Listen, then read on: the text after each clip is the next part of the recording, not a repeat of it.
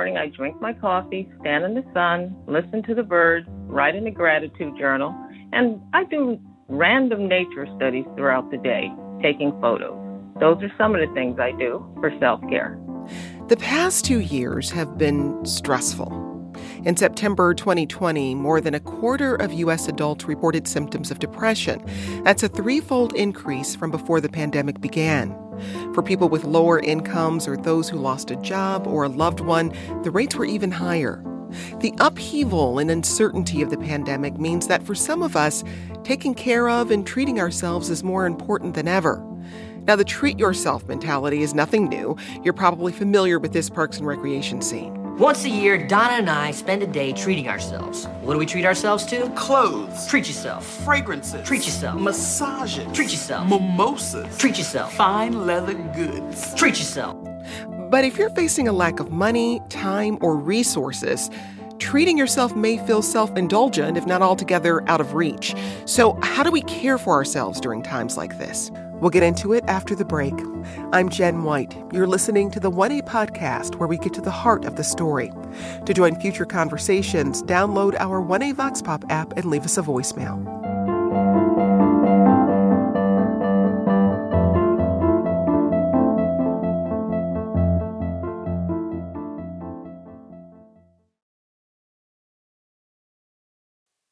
Today we're discussing self-care, what it is, what it isn't, and why it's so necessary now.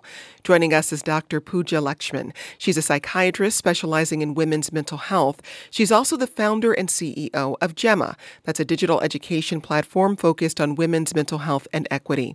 Her book, Real Self-Care, Make Wellness Your Own from the Inside Out, comes out early next year. Dr. Lakshman, welcome back. Thanks so much for having me, Jen. Also with us is Dr. Ariane Miller. She's a licensed psychologist and professor of multicultural counseling and social justice education at San Diego State University. Dr. Miller, happy to have you. Thank you for having me. And with us, Amanda Mull. She's a staff writer at The Atlantic, where she writes a column on consumerism. Amanda, welcome back. Thank you so much for having me.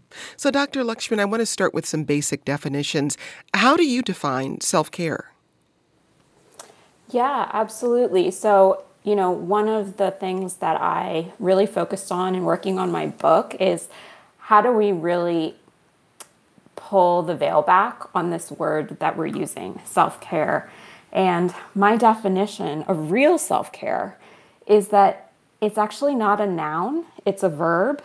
It's an ongoing internal process that guides us towards self-derived well-being. And it doesn't come by kind of shortcuts or life hacks or juice cleanses, as fun as those things might be, but instead it means that we're working on our own self-awareness, being kind to ourselves, and ultimately working on making difficult decisions, which is certainly much, much harder for women of color, for folks that don't have financial resources. So we constantly need to be bringing our social context into the conversation of self-care.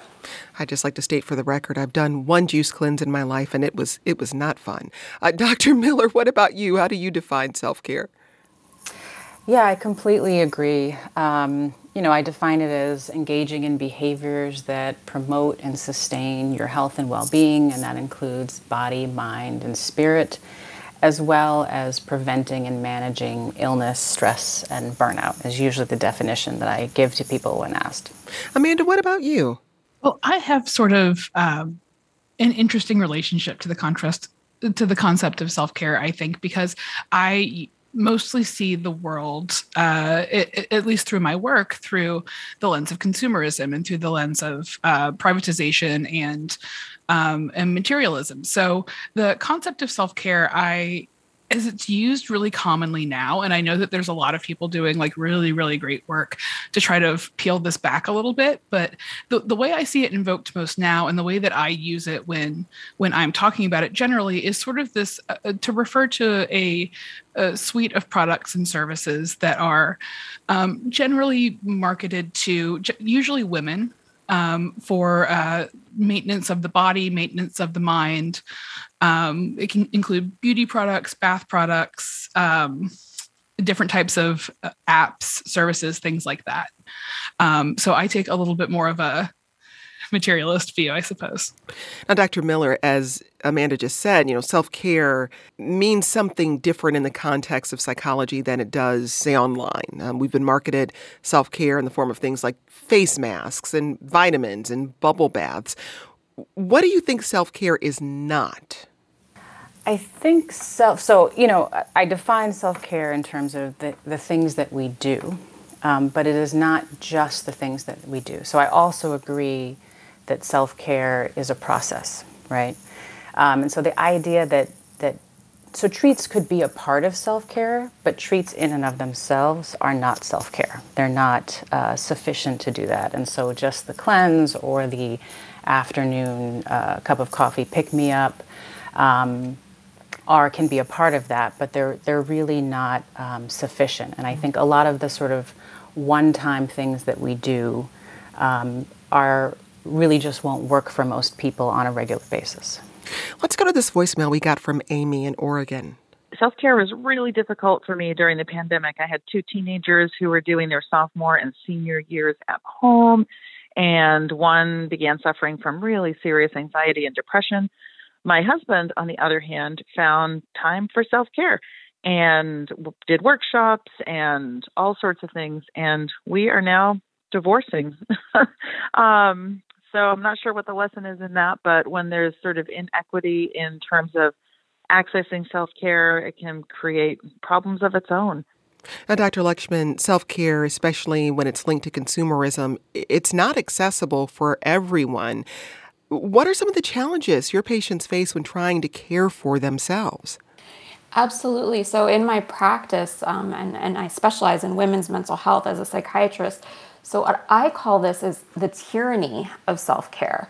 So this is the woman, just like the caller, who said, she's juggling keeping her job, caring for loved ones and her teenage kids, barely keeping things afloat, and then somehow kind of feeling like it's all her fault because she can't meditate. She doesn't have time to make a gratitude list. And I wrote about this last year for the New York Times Primal Scream series, that this isn't burnout, that this is betrayal, and that the fact that the answer we're being sold to these huge collective social problems is supposed to be kind of a face mask is insulting to my patients and to me.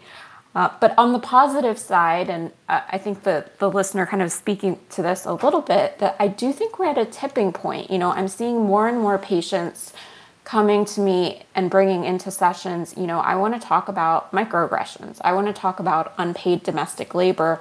I want to talk about equity. And so I think there is a collective awakening, just like Amanda was saying, that, the problems are not inside of us, that it's the system, and why are we being sold these solutions when we actually have an understanding that we need something deeper and something more real when it comes to self-care. Dr. Miller, the idea of self-care was first conceptualized by the Black feminist and civil rights activist Audre Lorde in the 80s. And she wrote that for marginalized groups, quote, caring for myself is not self-indulgence. It is self-preservation. And that is an act of political warfare, end quote. But you've talked about how the idea of self-care can be exclusionary, especially for women of color. Why is that? Well, I think, as was just said, not everyone has access to it. And part of what's going on, I think, on social media and in the public is that it has become kind of a treat culture. It's associated with luxury and it's associated with indulgence. And I think the kind of tragedy of that is that both people feel like, well, I'm supposed to do this thing called self-care, but I work 2 or 3 jobs just to survive, support my children. There's no childcare. There's no safety net. Health insurance is really difficult. So I don't really have time for this. And these small acts or treats are both out of reach and insufficient at the same time. And so that's leaving a huge number of people out of it. I also think, even though we've been calling it self-care, for a lot of people, they really think of themselves, they have a collectivist view on their life and self, and they view themselves as a part of family and their community. So just thinking about themselves doesn't work for them because it feels like they're pulling themselves away from the very people that they're connected to and need to also be taken care of. And I think that leaves a lot of people out as well. Now, Amanda, you were on the show back in 2019 talking about how the wellness industry became synonymous with self-care. I think that self-care has been sort of co-opted by a lot of brands looking to sell particular things and sort of transformed into a term that refers to a type of product that you buy and then use in your personal grooming routines or in your relaxation routines. It can be, bath products or skincare products or things like that. Amanda, how have you seen the wellness industry capitalize on the pandemic in terms of how they advertise these types of products? Well, I think that sentiment that I expressed a couple of years ago has only expanded during the pandemic. We have seen, of course, in the past 2 years, a real explosion in online sales. People looking to get new things that they need for new lifestyles, avoid stores, things like that. And it has resulted in a lot of things being marketed as sort of quasi self-care products that were just products before the pandemic. I think that both the turn to new types of buying and new types of consumer patterns, plus this sort of like existential dread that everybody feels, really opened up the opportunity for marketers to paint virtually anything as a self-care product. If it's something you need, it is self-care to buy it, essentially, which is, a very sort of individualist view of things. Consumerism is fundamentally individualist. And, people of all types have encountered a lot of new novel problems over the last years, whether those are functional or mental or whatever. And I think that a lot of different types of brands and companies have seen an opportunity to sell themselves as sort of a salve to those, even if they're just selling like cookware or something like that. The wellness industry largely targets women, but how are men being marketed self-care rather, if they are at all? Well, I think that people marketing products to men have picked up a lot of the tricks of the trade from the wellness industry and the beauty industry. So if you can expand the idea of selling a moisturizer as self-care out to selling home decor or cookware or types of food or whatever else is self-care, then, men are stressed out too. Men have existential anxieties. Men have worries about their health. Men have worries about their families. They're stressed out. Work is stressful. So anything that might solve one of those problems, I think that if you find the right language for it, you can sell a grill to men as self-care. You can sell supplements to men as self-care. It is a concept that has been so stretched by the forces of marketing that anybody who is feeling a little down or has any type of negative emotion is potentially a target for this type of marketing. A member of our text club wrote, "I think self-care has become the new phrase the wellness industry is using as an advertising strategy. Self-care isn't always massages and facials. Sometimes it's doing something difficult, like evaluating our long-standing beliefs or going to the dentist after not going for 2 years because of the pandemic." Dr. Lexman, the treat yourself mentality is focused on pleasure and sometimes luxury.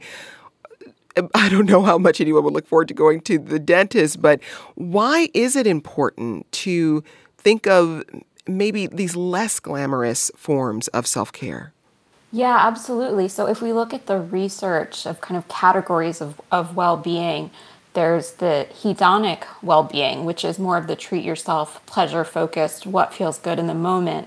And then there's eudaimonic well-being, which is actually focused more on meaning and purpose. And so when you go to the dentist, like Dr. Miller was saying, you're telling yourself, my health matters to me, my health matters to my family, this is important, and this is what I value. So you're exerting agency. And I think one of the frameworks that I use when I'm talking about real self-care is, how can I exert agency over my life? And so much of what the listeners have been saying in this segment has been about making deliberate decisions and reclaiming agency in a world that feels very out of control, whether that's because of health issues or whether that's because of financial stressors. So when we talk about eudaimonic well-being, we're really looking at meaning and purpose, which unfortunately does fit with going to the dentist.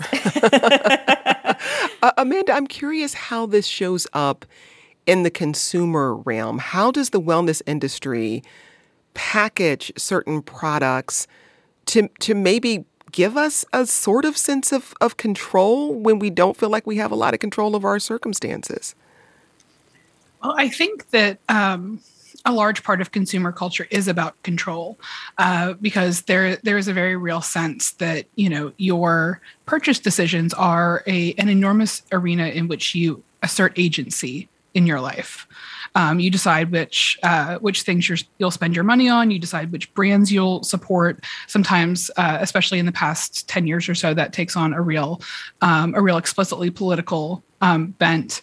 But I think that when brands really successfully assert that purchasing their products is a way to do politics, is a way to assert your identity, is a way to express yourself, you get into some really shaky territory, because you get pretty far away from understanding what it actually means to take care of yourself and what would actually enable you to take better care of yourself and of the people around you.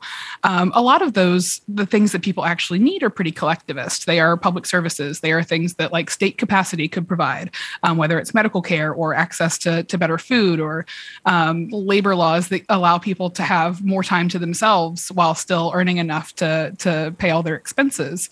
But those are big things. Those are really, really difficult to get, especially in the system that Americans live in. So you've got people who feel disenfranchised, who feel like they don't really have any control over the things that are harming them in their lives. But they have an iPhone and they have a credit card, and there are a lot of businesses willing to intervene on that feeling of lack of control that they have, and tell them that, well, one way that you can assert some control is to buy whatever it is you have been browsing in the past week that we know about based on your search tracking data. So it's a really convenient position to be in for companies selling consumer products when you're in a society and a culture where people feel like they don't have a lot of control. We'll be back with our conversation on self-care in just a moment. A reminder to have your questions answered on future topics, or just to let us know what you think. Tweet us at 1A.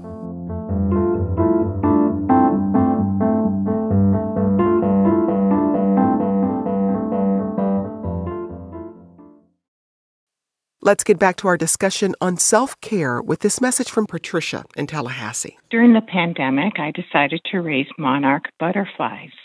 I did my research and learned that it was a relatively inexpensive proposition. I also learned quickly that the rewards of watching the metamorphosis provided me with much-needed hope in a time when we were all living in an uncertainty and darkness. Raising monarchs allowed me to engage in a life-affirming activity. Releasing them when they were ready for the world gave me hope for the future. Patricia, thanks for leaving us that message. Dr. Lekshman, I'm curious to hear what you think of Patricia's message. How does self-care help us remain hopeful about the future and avoid burnout? Absolutely. So I actually think that that's such a beautiful story. So thank you, Patricia, for sharing that.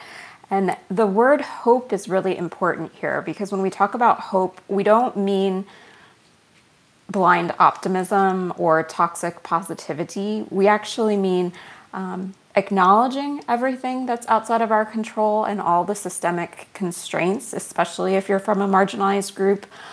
But in spite of that, knowing that you have agency. So like Patricia was saying, in spite of that, she took action. She found an activity that felt meaningful for her, and she was able to exert her own sense of agency in the world. So when we're talking about hope, there really is a connection there. And I do think it comes back to that agency where you can take an action and then see an impact in the world around you and see how it helps you feel better. Here's an email we got from Michael who says, I'm a social worker specializing in children with serious mental health issues. The higher ups in my organization love to encourage self-care, but they don't actually do anything that would support that. We are pressured into taking on higher caseloads. Our salaries haven't grown at all as we face massive inflation, and we're forced to use personal vacation days for basic health needs. Amanda, I'm curious how you've seen sort of the marketing consumerism language around self-care infiltrate workspaces. I think that's a really interesting topic, and the concept of workplace wellness programs is something of a pet topic of mine, because the ways in which wellness products are marketed to individuals has sort of gone past the realm of the individual and infiltrated how HR departments and executive boards sort of deal with their employees. So in workplaces, you end up with programs designed to help workers meditate, programs designed to help workers avoid burnout, or think about productivity and things like that. And they're generally, conducted by consultants. They get paid a lot of money for this. And they offer, some ideas to employees, but they sort of circumvent what the actual problem is. They talk around the actual problem, which is that a lot of workers don't have much agency in their workplaces. A lot of workers don't have much flexibility to be people when they're on the clock, and don't have a lot of flexibility to get off the clock when they need to. The person who wrote in spoke about having to take PTO to go to the doctor, which I think is bonkers, to put it flatly, because we're all human beings. We have these essential functions. Doctors are open at the same time as most people are at work. How are we supposed to mediate that? In workplaces, the vast majority of workers in the United States don't have a union that can help them advocate for systemic changes in their workplaces. So until you have, actual, real, codified, reliable benefits that are guaranteed by your employer, I don't think all of the employee seminars about meditation or burnout are going to do a whole lot, but they allow employers to act like they're concerned in doing something. Here's a tweet we got from Susan who says, don't forget about team care within the concept of self-care. Some of us are better at taking care of others than ourselves. Now, Dr. Miller, we've been talking about self-care on an individual level, and the term self-care implies that it's something you do yourself, for yourself. But how can we bring others, our loved ones, our family, our community into that practice? Absolutely. I think it's a great question. One of the things we kind of know about behaviors and changing habits is that it's really helpful to have some accountability. And partly what that means is doing it with other people. Sometimes that can just mean telling someone else, hey, I'm gonna start walking, or I'm gonna start some new thing that makes me feel healthier or that is good for my health. Or doing it with people. So people start running groups and walking groups or reading groups or book groups or just time to kind of connect. And I do think that we need a shift from thinking about, the point even about in corporations and organizations, you can't just sort of tell the workers or tell one person to take care of themselves. They need the support and the other things around them to make self-care on an individual level possible. So everyone, when other people around you, your family members, your community members, are also taking really good care of themselves, it makes it more possible and easier for you to do it. And that's both, corporations, organizations, and families. I want to talk about another piece of this as it relates to the people and the organizations or institutions in our life, Dr. Lakshman, and that's boundary setting. You wrote an essay in 2019 titled "Saying No is Self-Care for Parents." How do we set boundaries, especially during the pandemic, and use that as a form of self-care? Yeah, absolutely. When I teach about self-care, boundaries, the way that I frame boundaries are essentially they're the limiting reagent to self-care. Without boundaries, there is no real self-care.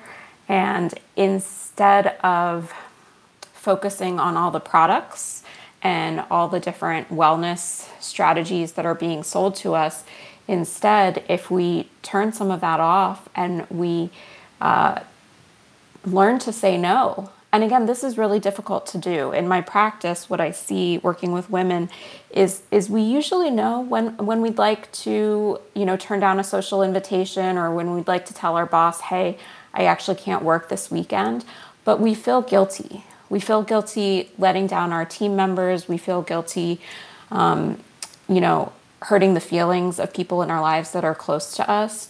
So a lot of the work around setting boundaries is also learning to tolerate your own guilt. And like Dr. Miller was saying, there also is, it's important to remember privilege here too, because if you are financially constrained, it's going to be scarier to set a boundary with your workplace and with the possibility of potentially losing your job or something like that.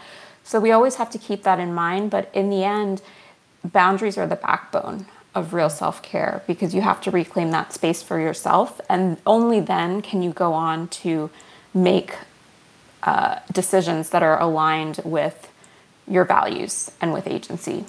Well, then when we talk about managing that guilt, is that a place where curiosity comes into play again, where we should just spend some time thinking about why do I feel guilty about saying no to this thing?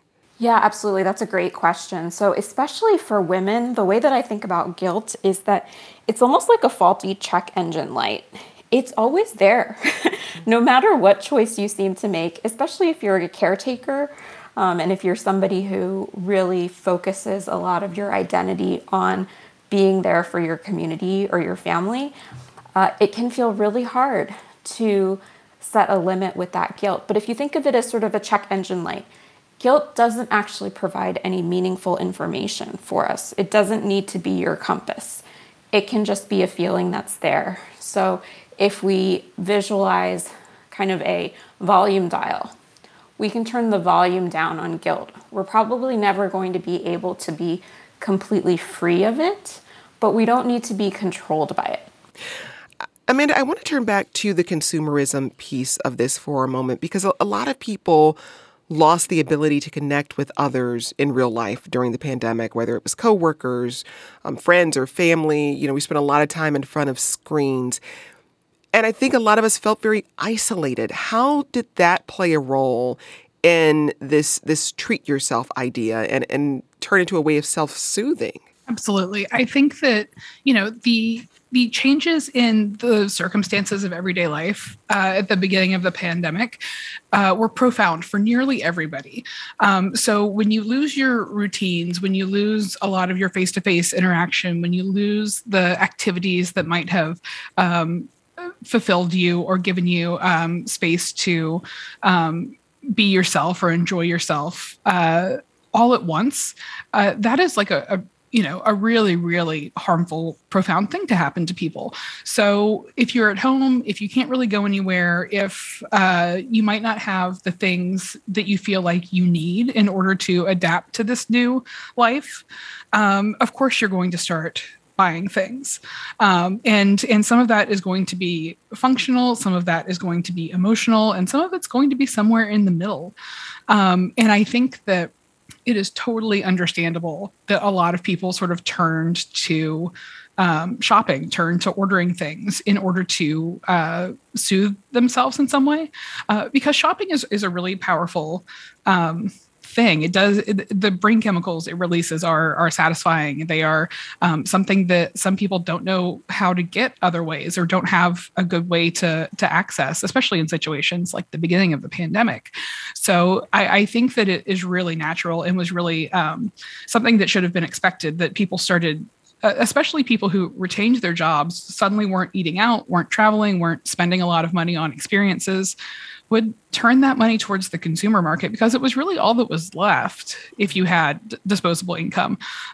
So I think it's totally understandable and something that people shouldn't feel bad about having done, but also something that if we want to make the future better, if we want to give people more ways to deal with their problems and to address these types of stresses, that we need to think critically about and figure out why that was the thing people did and how we can give people other more meaningful, less costly ways to soothe in the future.